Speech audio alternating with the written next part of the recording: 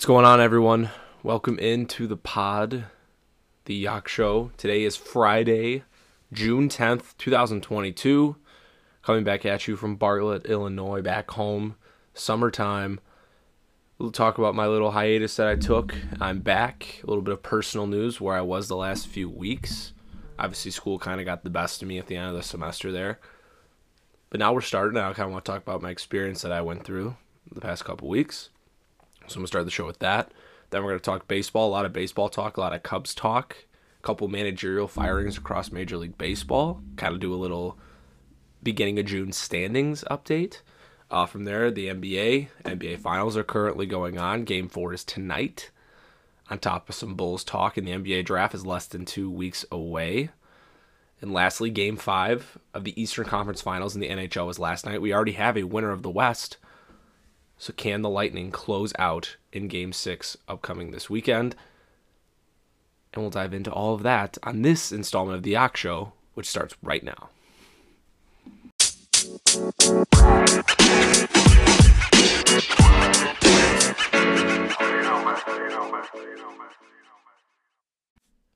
Let's dive right in. Welcome, everyone, to the installment. We are back. It is Friday. Happy Friday, everyone. A big upcoming weekend.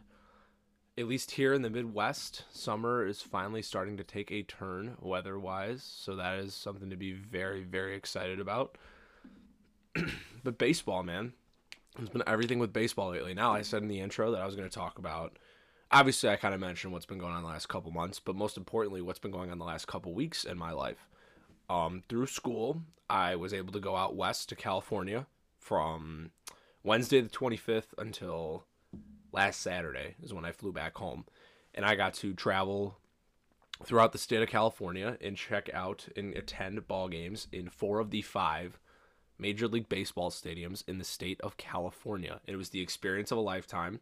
I was with a great group of people, so that was awesome, being with a group of people who were just as excited to be on the trip in the state of California, checking out games, just be as excited about that as I was, so that was pretty cool. And I was a little nervous going on it. I mean, I've never been out to California, This was a trip, I didn't know any of these people before the trip, really, except for one person. And it was just the experience of a lifetime, and I wouldn't change it for anything. I had a blast, and it was so much fun getting to know new people, getting to try new things, getting to be in new situations, experience a new area. And so I stayed 3 nights in San Diego to start the trip. Then we went 4 nights we stayed in Huntington Beach, but it was supposed to serve as our Los Angeles time. So we would drive we had a van, we would drive into Los Angeles and check that out. And then we spent the last 3 nights of our trip in the Bay Area in San Francisco. So I guess we'll start off with San Diego. We flew in Wednesday, 25th, and in the morning, got there, dropped our bags off where we were staying, and I was instantly in Petco Park for a afternoon getaway game, Padres Brewers. My buddy who I was with, he looks at me and he goes, "This doesn't feel real that we're here right now." Because let me tell you, for a little background, at Petco Park, I'm trying to get all 30 Major League stadiums in my lifetime. And Petco Park is so beautiful. And I've always seen it on TV. As a fan, you see, it's kind of like right now for me, the new one for this is Fenway. I always want to go to Fenway Park. The stadium is so beautiful, man. And just walking around it, maybe because it was in the day. I'm more of a night baseball guy myself. I like going to night games. I try to get to as many night games as possible. It just didn't feel real that I was there. I got to watch Darvish throw for the Padres. He threw really well. They lost 2-1. But it wasn't even, I wasn't even really, I was paying attention to the game, but I was more importantly just taking everything in. That morning I woke up in, my home here in Bartlett, and all of a sudden, in the matter of 6 hours, I'm sitting in the right field seats at Petco Park watching Darvish throw a gem of a ball game for the San Diego Padres. That's crazy how much things can change in the span of just a few hours. And I was just taking it all in. Petco's so beautiful. The city of San Diego is so beautiful. And it's one of the cities I would totally go back without a doubt in my mind. I would 100% visit again. There's so much to do down there. I'll even talk. The baseball was cool, but I even got to do cool stuff in my off days that I don't think I would have done normally. So yeah, Wednesday we went to the Padres game, kind of got situated. Thursday, I spent the entire day at the San Diego Zoo. Now, let me tell you, for those of you who don't know me too well, animals are cool or whatever. I'm not normally a huge zoo goer. As a kid growing up in the Chicago suburbs, I went to Brookfield Zoo, Lincoln Park Zoo. I was like, oh, cool, whatever, not too big. I can see why people call it the San Diego Zoo the most beautiful zoo in the entire country. It was breathtaking being there. It is such a massive zoo. There was so much to do walking around. I felt like a kid again there. Seeing all these animals, it was just so cool. It was a very, very cool experience that otherwise I don't think I normally would have done. And then Friday, we went to a night game. San Diego was the only city, or the only team. Padres were the only team that we went to 2 home games for. So that was really cool. So during the day, we went to the Naval Ship Museum. It was like airplane, naval ship, or whatever, the Marine, whatever it was called, the Midway. And that was also super cool. It's something I normally wouldn't do if I wasn't in that setting. So just being able to experience different things. I mean, even it was more than just the baseball. The baseball was obviously awesome. It was probably my favorite part of the trip. But even like these little things, like going to the zoo, going to museums, that was awesome as well. And then seeing Petco under the lights that night, Luka Voit hit a big 3-run homer for them against the Pirates. Which is just a cool game, cool experience, and San Diego was just awesome. Could not say enough good things about it. From there, we stayed in Huntington Beach, but it was considered our LA time. I got there on Saturday on a train. We just kind of hung out, got ourselves familiar with the area Saturday night, laid it low. And then Sunday afternoon, we were inserted into another getaway game at Angels Stadium to see the Angels play the Blue Jays. Whole lot of star power. Vlad Jr. was not in the lineup for the Jays, sadly, but still saw the likes of Bo Bichette, Shohei Ohtani, Mike Trout, Taylor Ward from the Angels, Jose Barrios threw for the Jays, Patrick Sandoval threw for the Angels. It was just super cool. 11-10 game, Jays won. It was a high-scoring game. Got to see Shohei Ohtani hit 2 homers, which was awesome. So, super cool. And I saw Bo Bichette homer.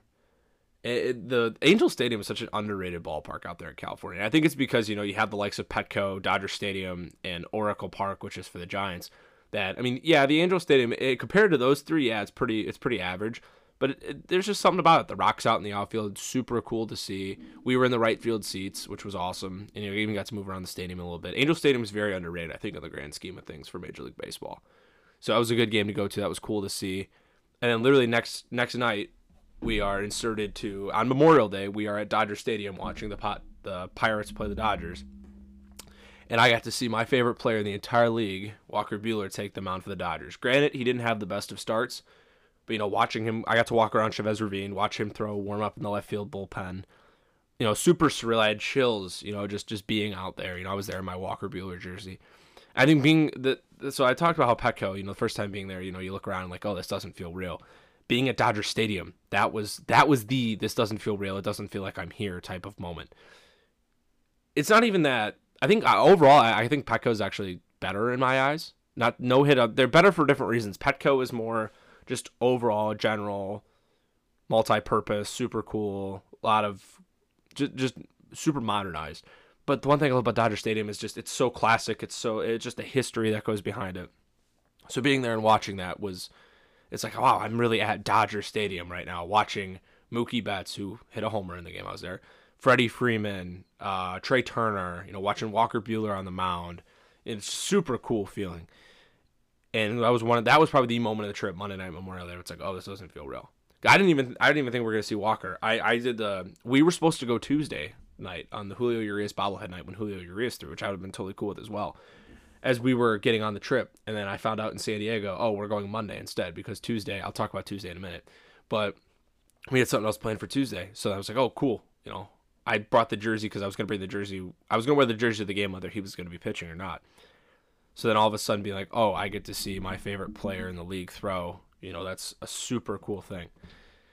Fast forward Tuesday was probably from what I want to do. Obviously, I'm doing this podcast. I write blogs, and I'll go check it out. Look up the Change Up Chronicles on Blogspot. I wrote articles for this trip that I was on, and I'm going to get more consistent over the summer, similar to this podcast with the blog. Obviously, I'm doing all this because this is what I want to do for a living, go into this sports media field. So Tuesday afternoon, we had the pleasure of meeting up at a park by Dodger Stadium, and we did a picnic lunch with Fox National Baseball writer Pedro Mora. That was also, on top of going to the stadiums, I think in terms of what my mission was on this trip was to get more of a feel of what this field is. Having the meeting, having the lunch with Pedro, getting to ask him a couple questions was everything. It meant everything to me. We talked to him. He used to be a beat writer for the Dodgers and Angels, so I asked him, what do you like better? What's the pros and cons of, being a beat writer for one team versus writing nationally? And obviously, being a beat writer, there's more stress. You have more deadlines to meet. Nationally, you don't have that. But as a beat writer, you get to know the teams more on a personal level. You develop more personal relationships that go just beyond, the interviews and the media and stuff. So there's good and there's pros and cons to both of them, which was super cool. And just getting to talk and listen to him talk. He wrote a book that I'm going to order off Amazon that I need to read. I'm getting into reading a lot more lately too, and I guess I'll kind of talk about that. I'll kind of make a book club segment on this podcast. It's a little something I do before I go to bed every night. Now I'm starting to read, and I'll talk about at the end of the show what book I'm currently reading and what I've learned. But that's a book that's on my list now that I need to go read, just because of how awesome. He talks about the 2020 Dodgers and this empire that Dodgers have built. Granted, I know I'm not the biggest Dodger fan in the world, but just getting to read a piece from someone who's doing something that I would love to do for my life is just something super cool.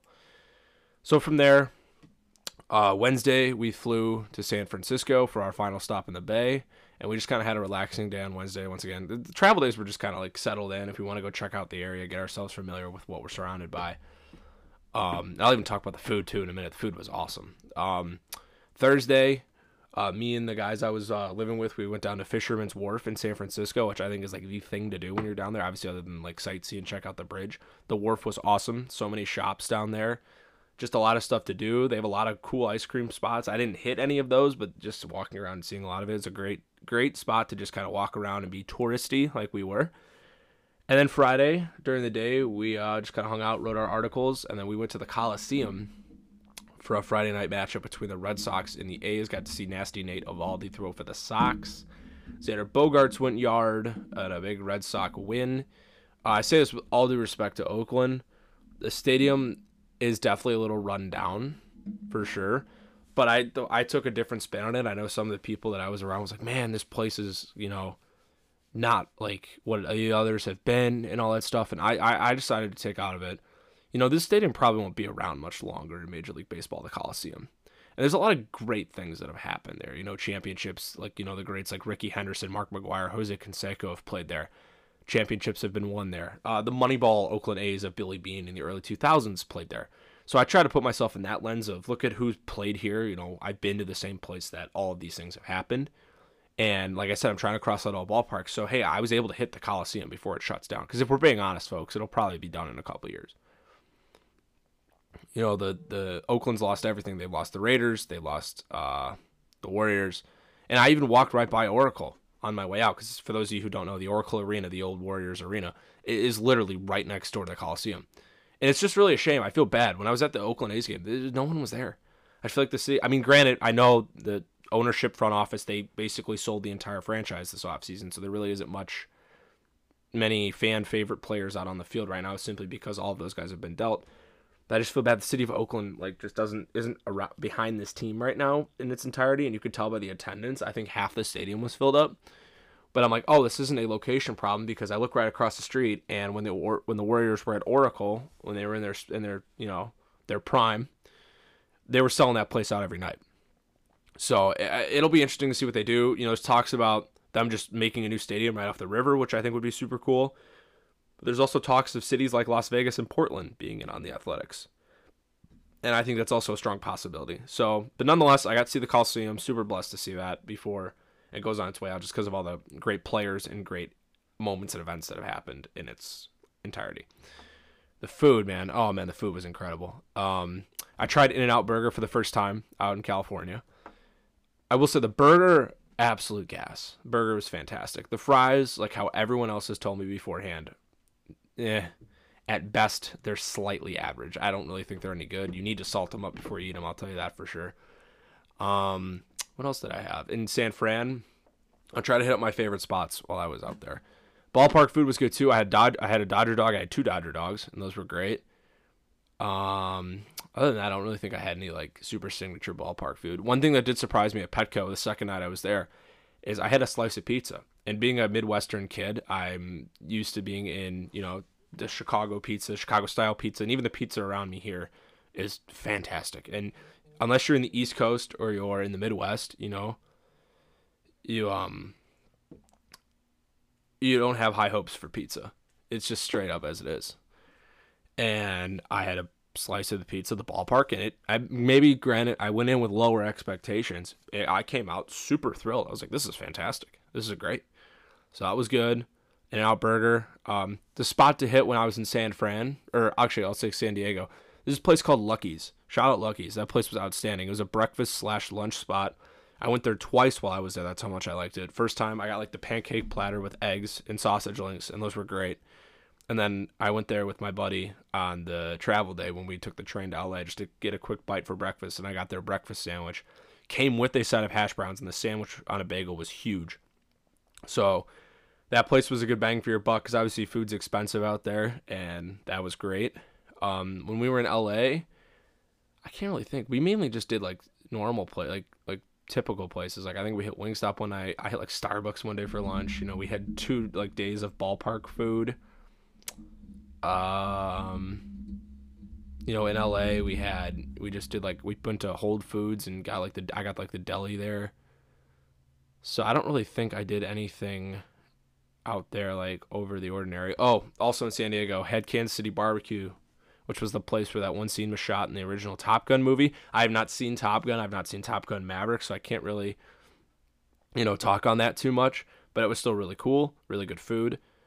Why am I blanking on where we ate in LA? You know what? I wrote a trip recap, and I'll find that right now.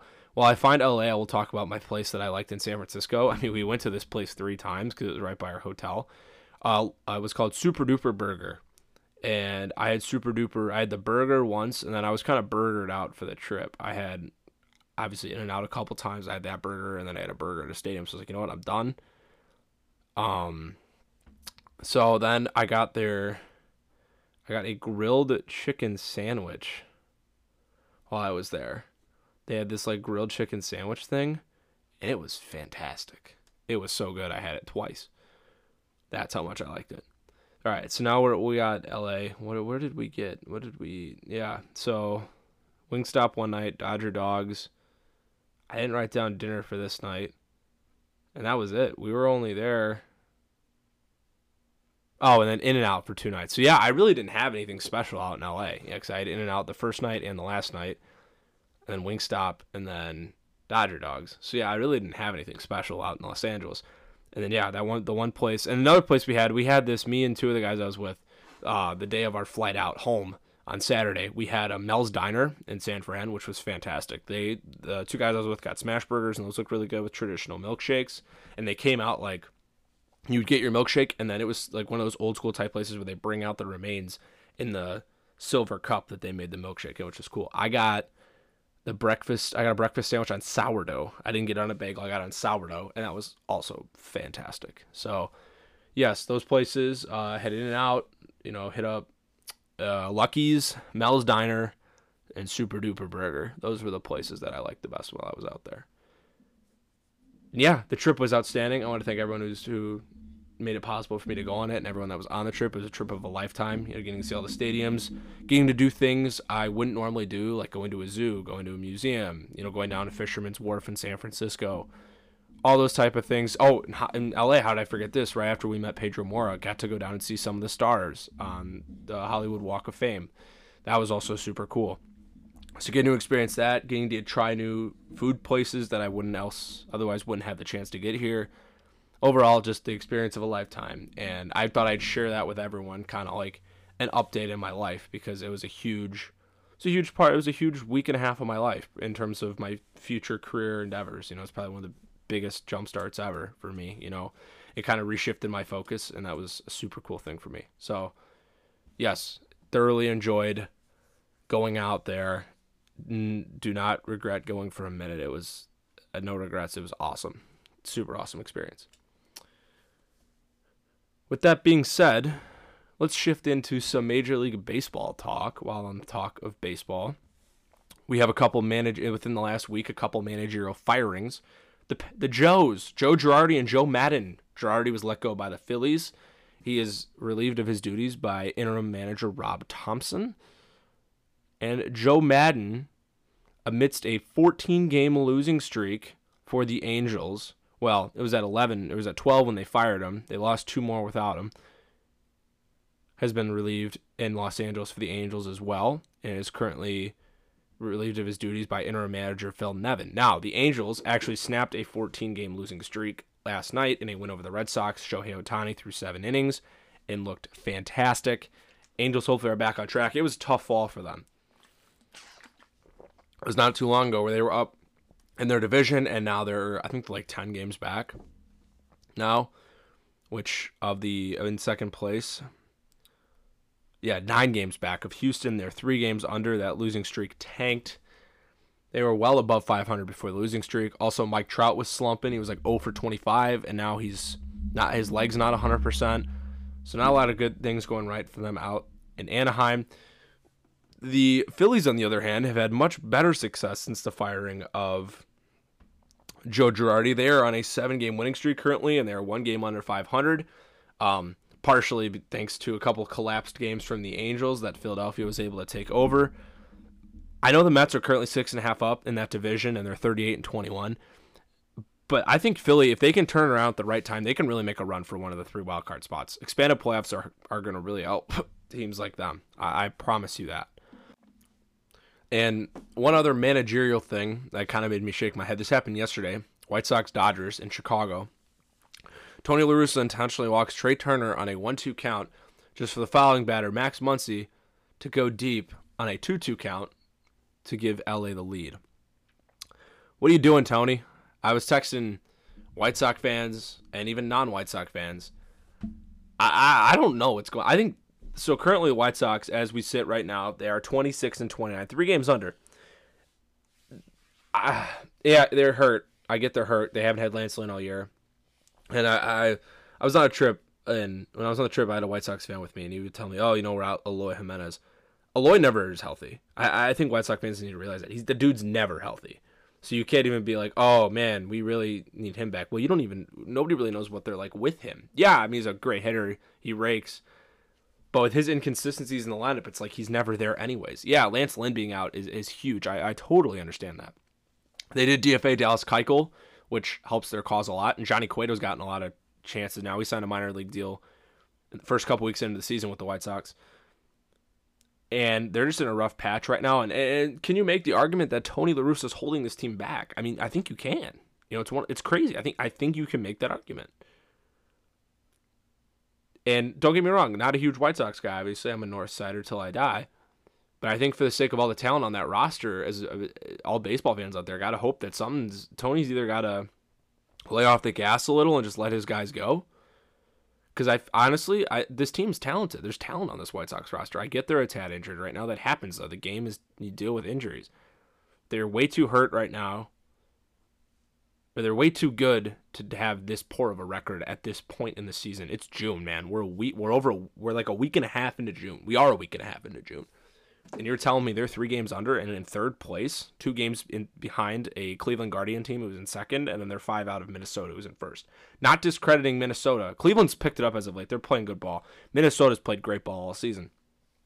But the White Sox, talent-wise, are the best team in this division, and they're just currently not playing like it, which is a shame. Let's shift to the Cubs. I got a lot to talk about here. And then at the end, we'll talk about, where everyone sits in divisions right now. So, Cubs are in the Bronx this weekend, starting tonight at 6:05. Wade Miley makes his return from injury. He throws against Luis Severino tonight. Tomorrow, Matt Swarmer, who we're going to talk about here in just a minute, will take the ball in Yankee Stadium against Jordan Montgomery, who's been very good this year. And then finally, the Cubs have yet to name a starter for Sunday's getaway game on Sunday afternoon. And Jamison Tyone, who's been throwing the ball real well for the Yanks, will start. I mean, everyone's been throwing the ball real well for the Yanks, other than Garrett Cole the other night, giving up 3 straight homers to start the game to the Twins. I mean, other than that, they got Cole, Severino, Montgomery, Tyone. We're just throwing the ball real well for them. They're 41-16. They're the best team in baseball. They're really getting after it. Obviously, this will be Anthony Rizzo's first games against his former team. It's in the Bronx. Honestly, I'm saying this. Thank God it's in the Bronx. If it was in Chicago, I would be a mess this weekend emotionally. People always, I see on Twitter, the Cubs, every once in a while, the Cubs accounts I follow post, oh, Anthony Rizzo hits his whatever home run of the season, blah, blah, blah. And everyone's like, oh, get over it, not with the team anymore. And I get that narrative for sure. But they're still going to be our guys. I think people got to understand that. They did something that hasn't been done for this city in over 100 years. So you got to understand where we're coming from. We grew such a strong personal attachment to these guys. We're talking Anthony Rizzo, Javier Baez, Kyle Schwarber, Chris Bryant, etc.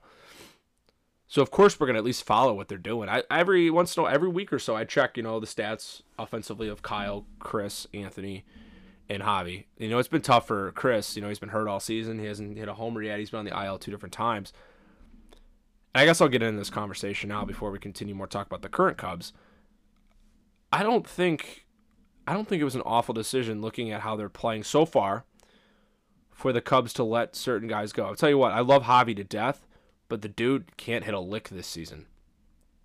He is struggling at the plate. I think the dude, as I checked last night, I'm loading it right now. Yeah, he's hitting 200 on the nose.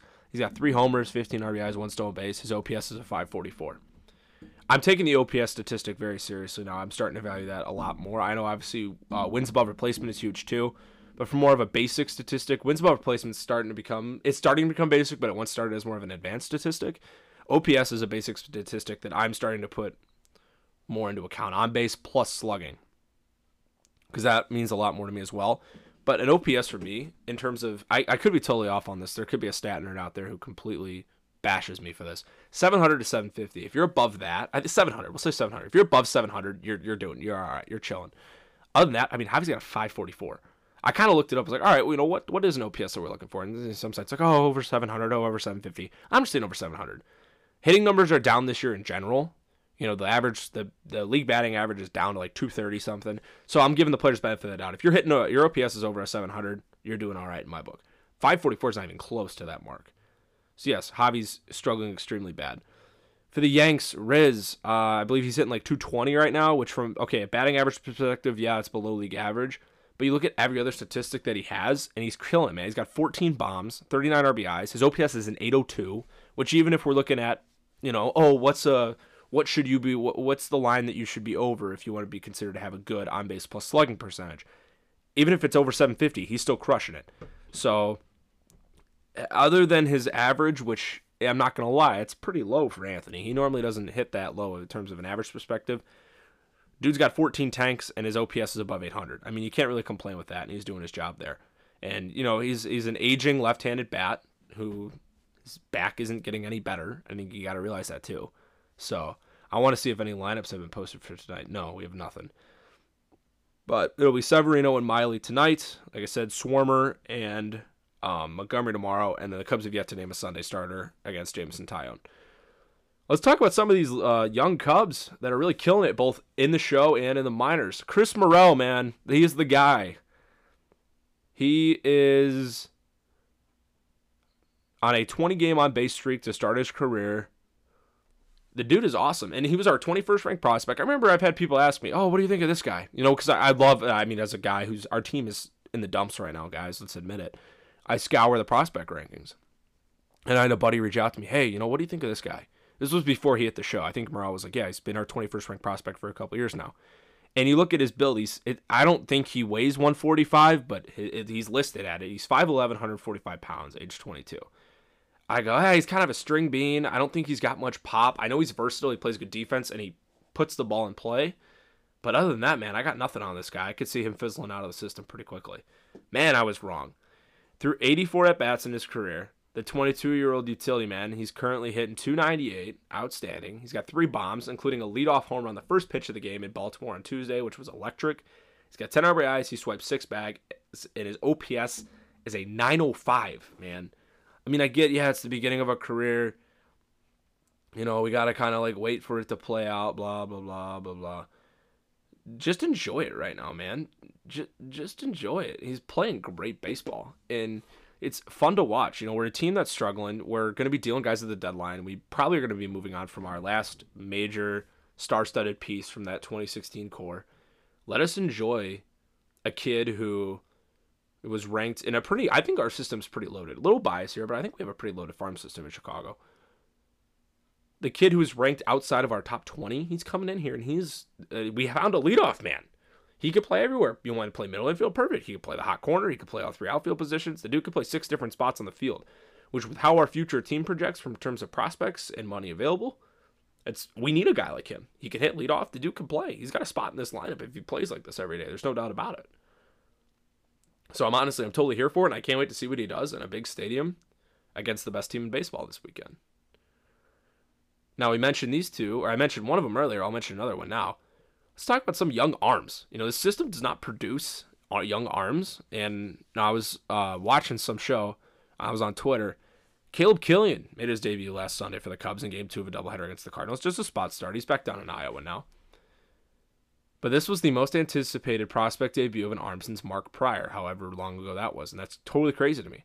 You look at him currently in Iowa. He's 2-0 across 9 starts. He's got a 2.06 ERA, a 1.27 WHIP, and 9 starts. Outstanding. The dude is great. In his entire minor league career, 34 games started. He's got a 2.08 ERA, a 9-4 record, and a .94 WHIP. The guy is outstanding. He's got the length too. He's 6'4", 180. He's got the projectability that we love.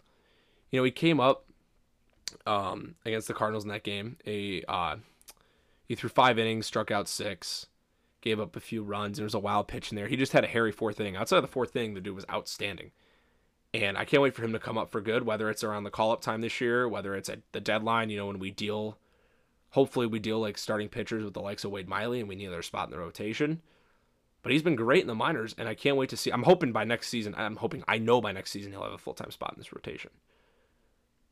Speaking of which, we have a guy here in Matt Swarmer who's getting the ball tomorrow. So, hey, we should probably get to know this guy a little. Matt Swarmer's outstanding. Not even in our top 30.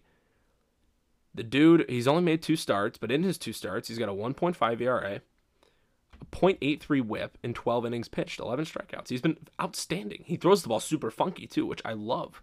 He's been great. He's put together a couple 2 quality starts in his career, 2 6-inning starts. He was a 19th round pick back in 2016. Dude's 28. So, yeah, he's at that age. I say we just ride this dude out. We're not making the playoffs. We're not contending. We're 10 games under right now. And this is the time you experiment. And I'm going to kind of connect that to something. Love Jason Hayward to death. Not really. He's been a waste of a contract.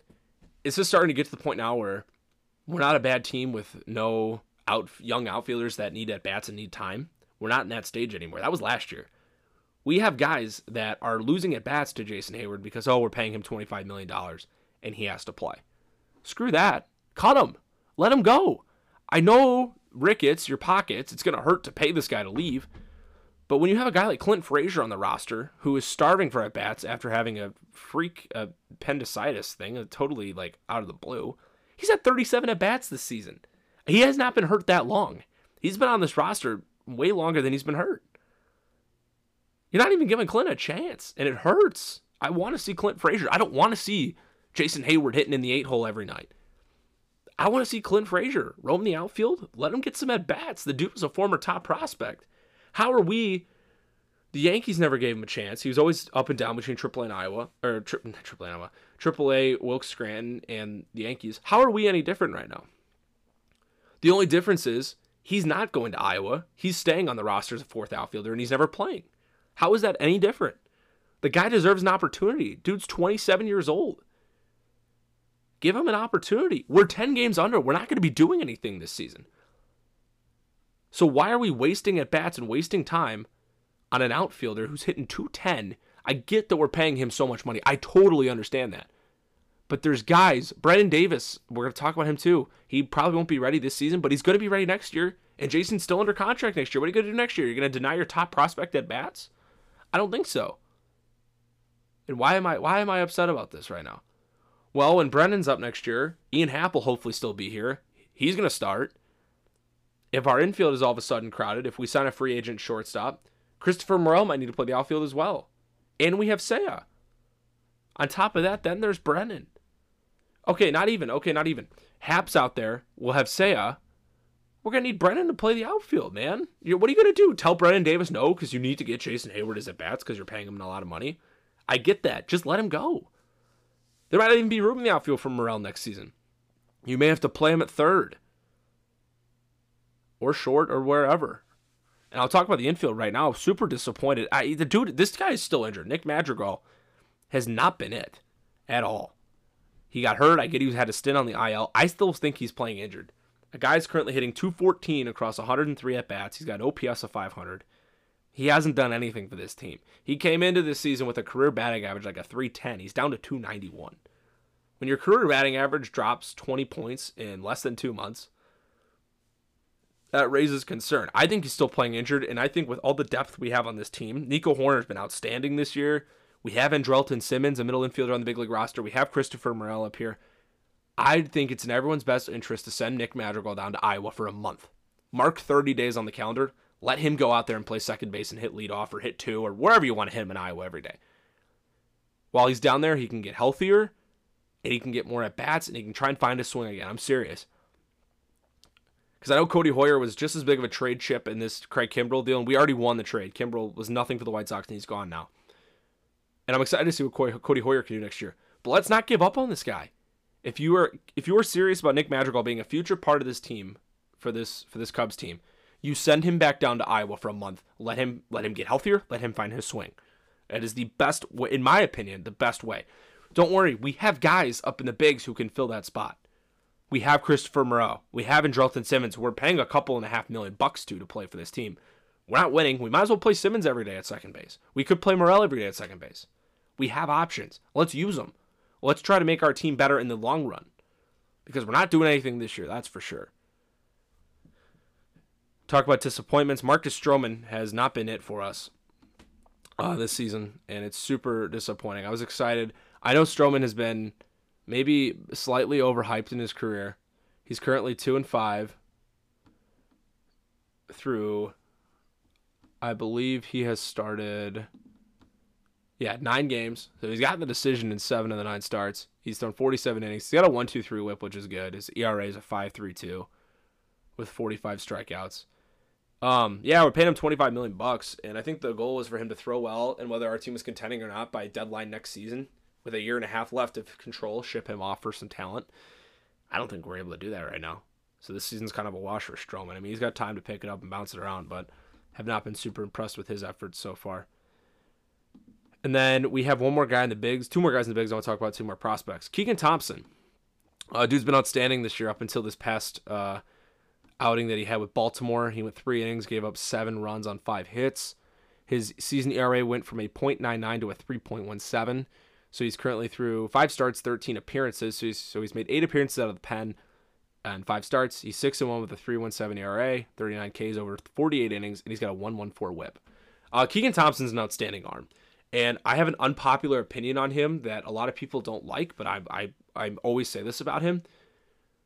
He is most effective and most dominant, and he's most productive and useful when he's in our bullpen.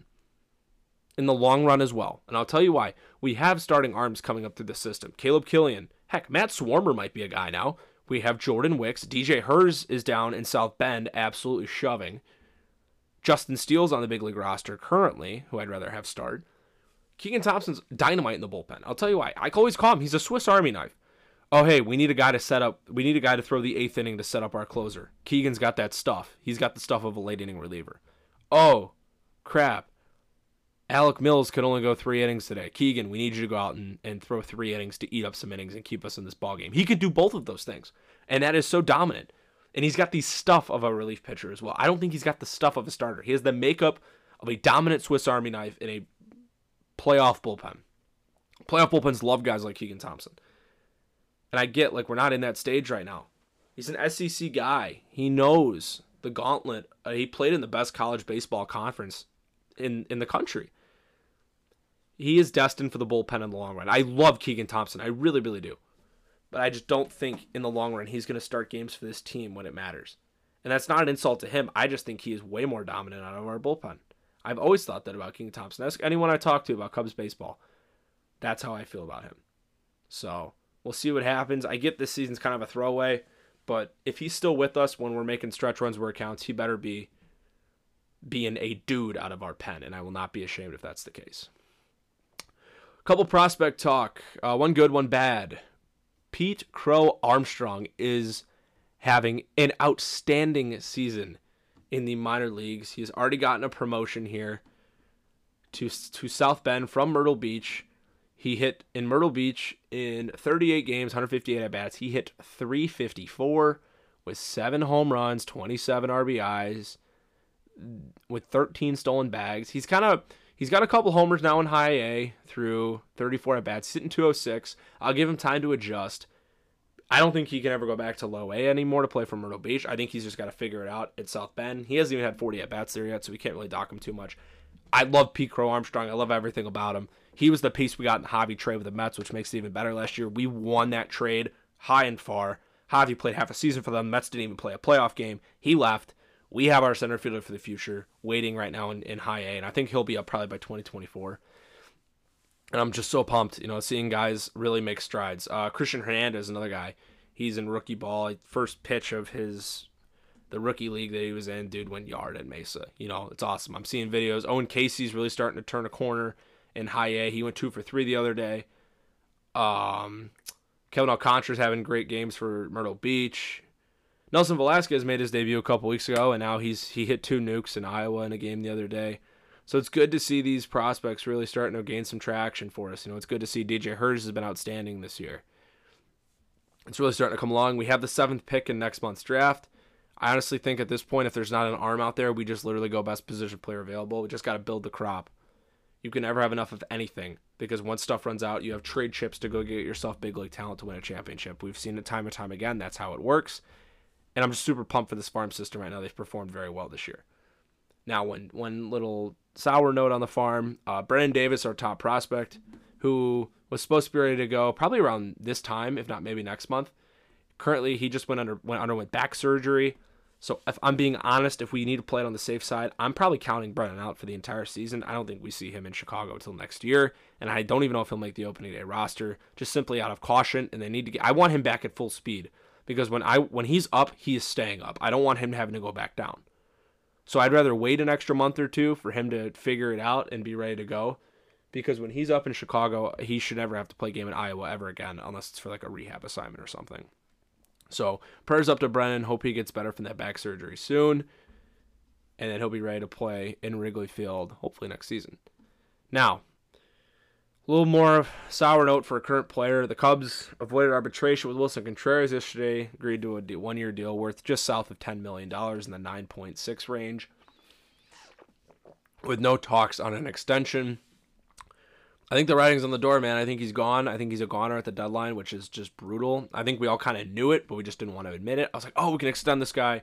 I really do think he'd be a great leader for this next wave of young Cubs prospects to, break the squad and this next young wave of the core. I mean, he's a 30-year-old catcher, and I don't know. It's just tough. All I'm saying, we better get the haul of a lifetime for him at the trade deadline if we're moving him. But if not, man, obviously I'm still holding out hope he comes back, but it's looking worse and worse by the day. So that's a little bit of a sour note to end the Cubs talk on. Let's move on to the National Basketball Association. Game 3 of the NBA Finals was a couple nights ago. I believe Game 4 is tonight. I could be wrong. If I'm being honest, I've only watched Game 1 of this series. I mean, I've watched highlights and stuff, but in the moment, yes, Game 4 is tonight. I was in the Bay last Thursday in San Francisco, so I hit up a sports bar just to get some bar food, some chicken tenders and stuff with the dudes I was with, and we watched Game 1. Environment was awesome. I mean, I felt bad that the Warriors blew the lead, because the vibes in there just went bad.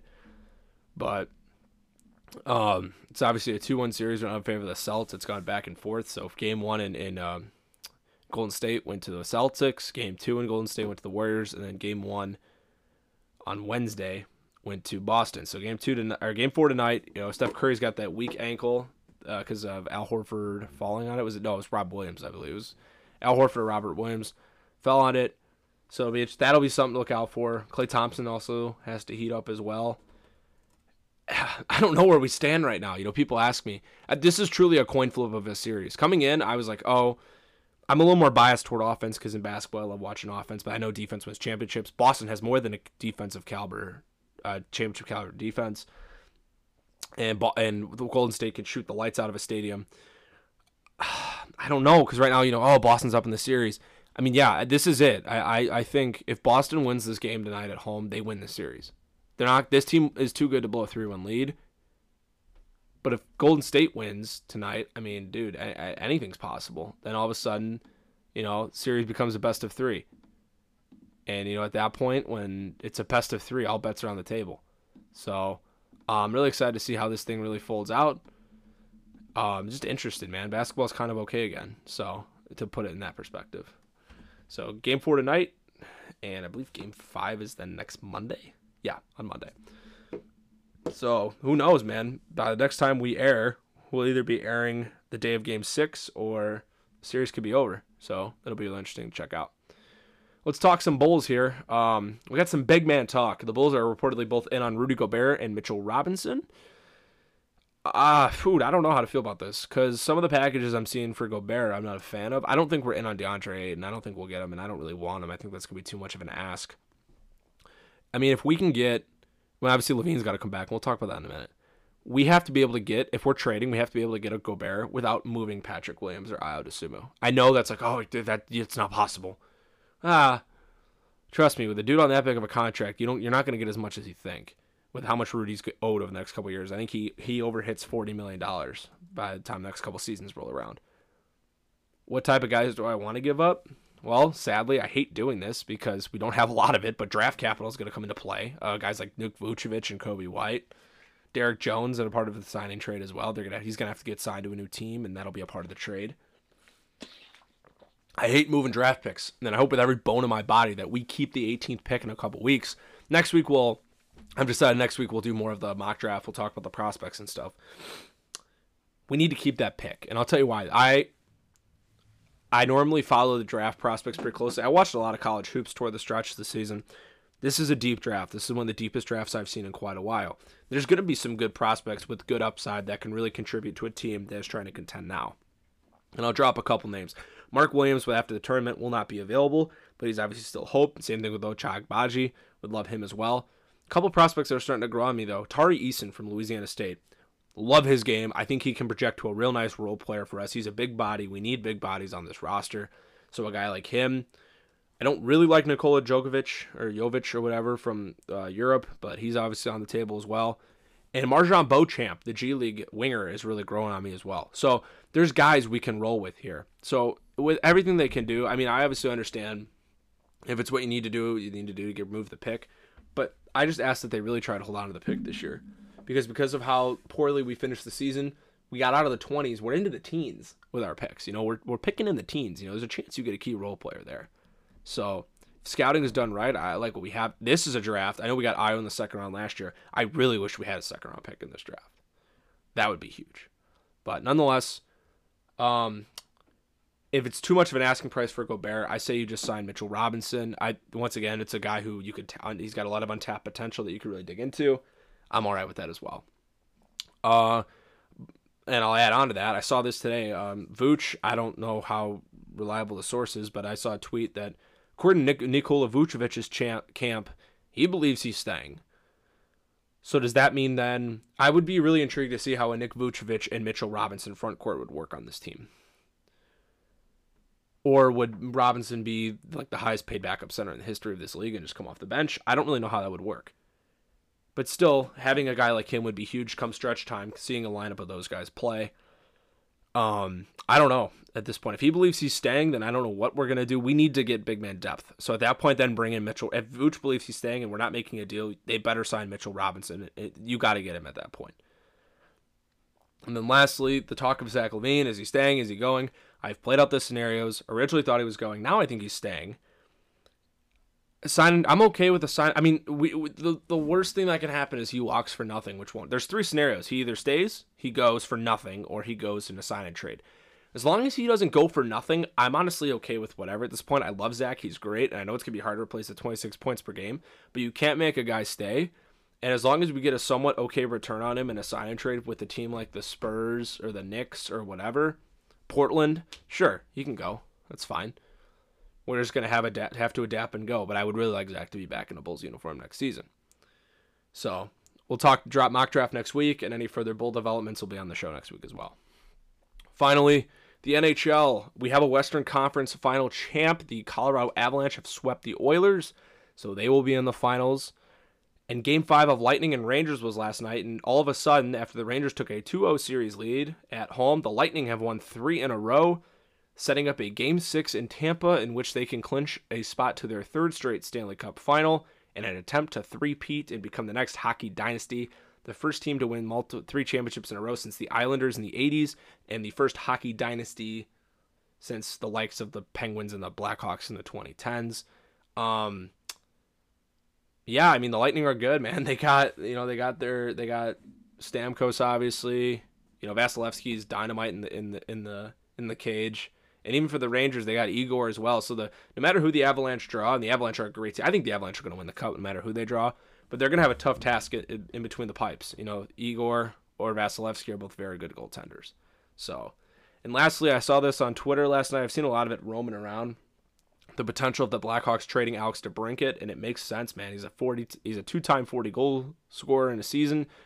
If he was on a better team and honestly just in a market that's buzzing with hockey a little more than Chicago is right now, he'd be his brand would grow a little more, and he'd be more of a face of the league. All I ask is if we deal star players like a Debrincat, like a Levine, like a Contreras across Chicago, we need to get the right packages for him to make it well worth it. It's heartbreaking. Look who we've lost as Chicago sports fans over the past season. We lost Duncan Keith last summer. We lost Rizzo, Javi, Bryant. We lost Khalil Mack this past offseason. We're losing players. So it's just a tough time to be a fan. You just got to stick through it. And, brighter days are ahead as a Chicago sports fan. We've been through the drill too many times. So we'll see how that shapes out down the stretch as well. And Game 6 of the Eastern Conference Finals between the Lightning and the Rangers will take place tomorrow night from Tampa, with giving the Lightning a chance to clinch a spot in the Stanley Cup final. So tune into that as well. Well, thank you all for tuning into the show today. We talked a lot. The trip I went on, baseball talk. Cubs are in the Bronx this weekend. Game 4 of the NBA Finals is tonight. Game 6 of the Eastern Conference Finals in the NHL playoffs is tomorrow night. So there's a lot of good sports to be had this weekend. Make sure to tune in. It's only going to keep getting better from here for the NHL and the NBA. And baseball, we're just going to keep hunting through these dog days of summer. Thank you all for tuning in, and I will see you all next week. Peace.